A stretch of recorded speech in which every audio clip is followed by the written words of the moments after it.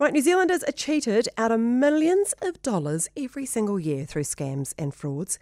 The New Zealand International Fraud Film Festival is looking to expose these crimes and also show the impact they have here and overseas. The festival will be held later this month. Paul O'Neill is former acting director of the Serious Fraud Office and spokesperson for the festival, and he joins me now. Good morning, Paul. Good morning, Francesca. Thanks for having me. Hey, this is in its fourth year, but where did the idea for a fraud festival come from? Yeah, good question. We borrowed the idea, in the most honest form of the word, from the Dutch. They came up with the idea originally, really successful over there. Basically, it's not too dissimilar the world over. It's such a prevalent crime, financial crime and fraud, but it's vastly underreported.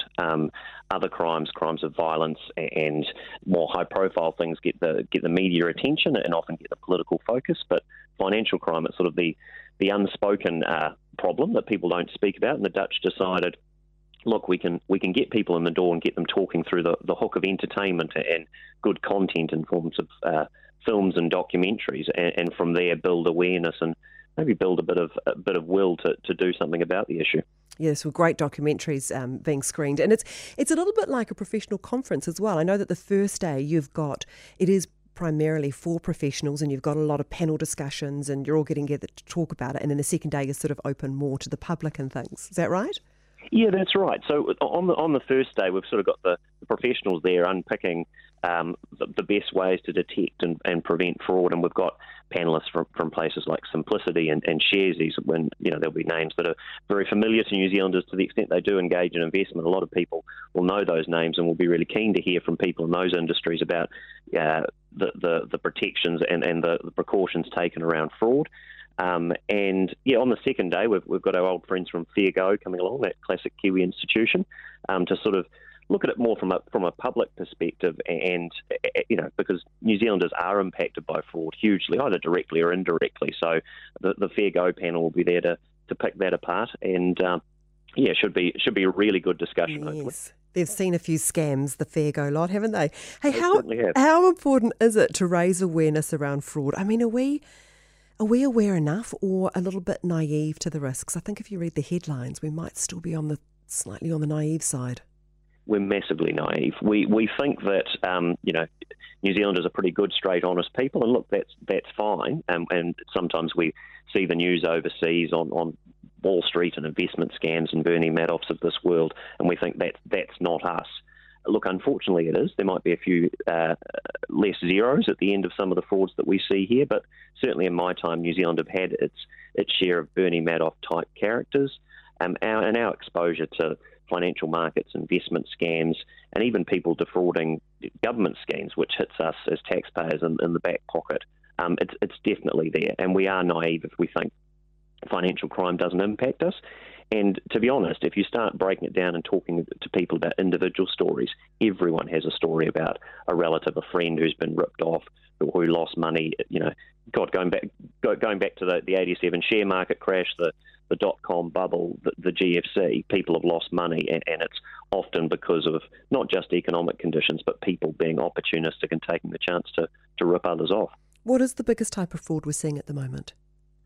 Look, I think you'd probably describe it as cyber fraud, and people using the internet and the reach that people can have out to people on a mass scale, using the internet to reach an unprecedented number of people, I suppose.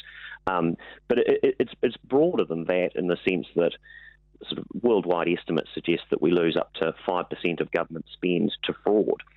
And as I say, even if you're not sitting there directly impacted upon that, if 5% of what the government, and this is any government, is spending on its citizens is being lost to fraud, then that's a massive impact. And it's not just a balance sheet issue, I suppose. It's opportunities lost. If 5% is supposed to go on health, education, helping people in need through recovering from a cyclone, for example, that's everyone missing out on those opportunities that should be realised. And I suppose what facilitates that more than ever, though, is the interconnected world we live in, because fraud in New Zealand on New Zealanders could be perpetrated by someone on the other side of the world you just don't know about. Well, it's just about to ask you that. The scams that people fall for, are these done by people mainly based overseas, or is it very much happening from New Zealand as well? It's both. It's both.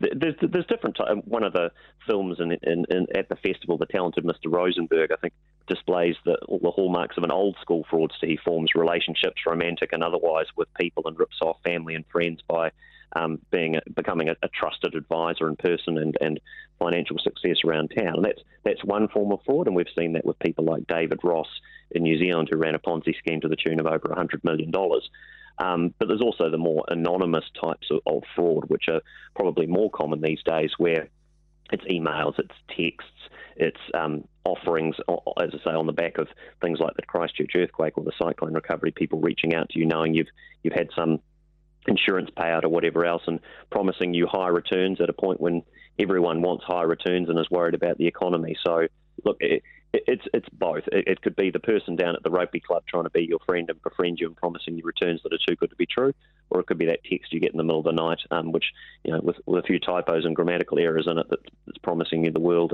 and look, simply won't deliver. Paul, thanks so much for your time today. Enjoy the festival. Thank you very much, Francesca. So that was Paul O'Neill there, the former acting director of the Serious Fraud Office, and he is also the spokesperson for the festival. And the Fraud Film Festival is going to run from March 29 to 30th. For more information, head to fraudfilmfestival.co.nz. 90% of parenting is just thinking about when you can have a break. And when you do take a break, enjoy the Parenting Hangover podcast. They go together like a tutu and jandals. We've said from the get-go, we ain't parenting experts, but it's cool to hear, what is your neighbour doing? What do they say? A problem shared is a problem halved. Oh, that's good. Not that my children are problems, but I feel better talking about it. The Parenting Hangover with Clinton Jordan. New episodes every Thursday on iHeartRadio or wherever you get your podcasts.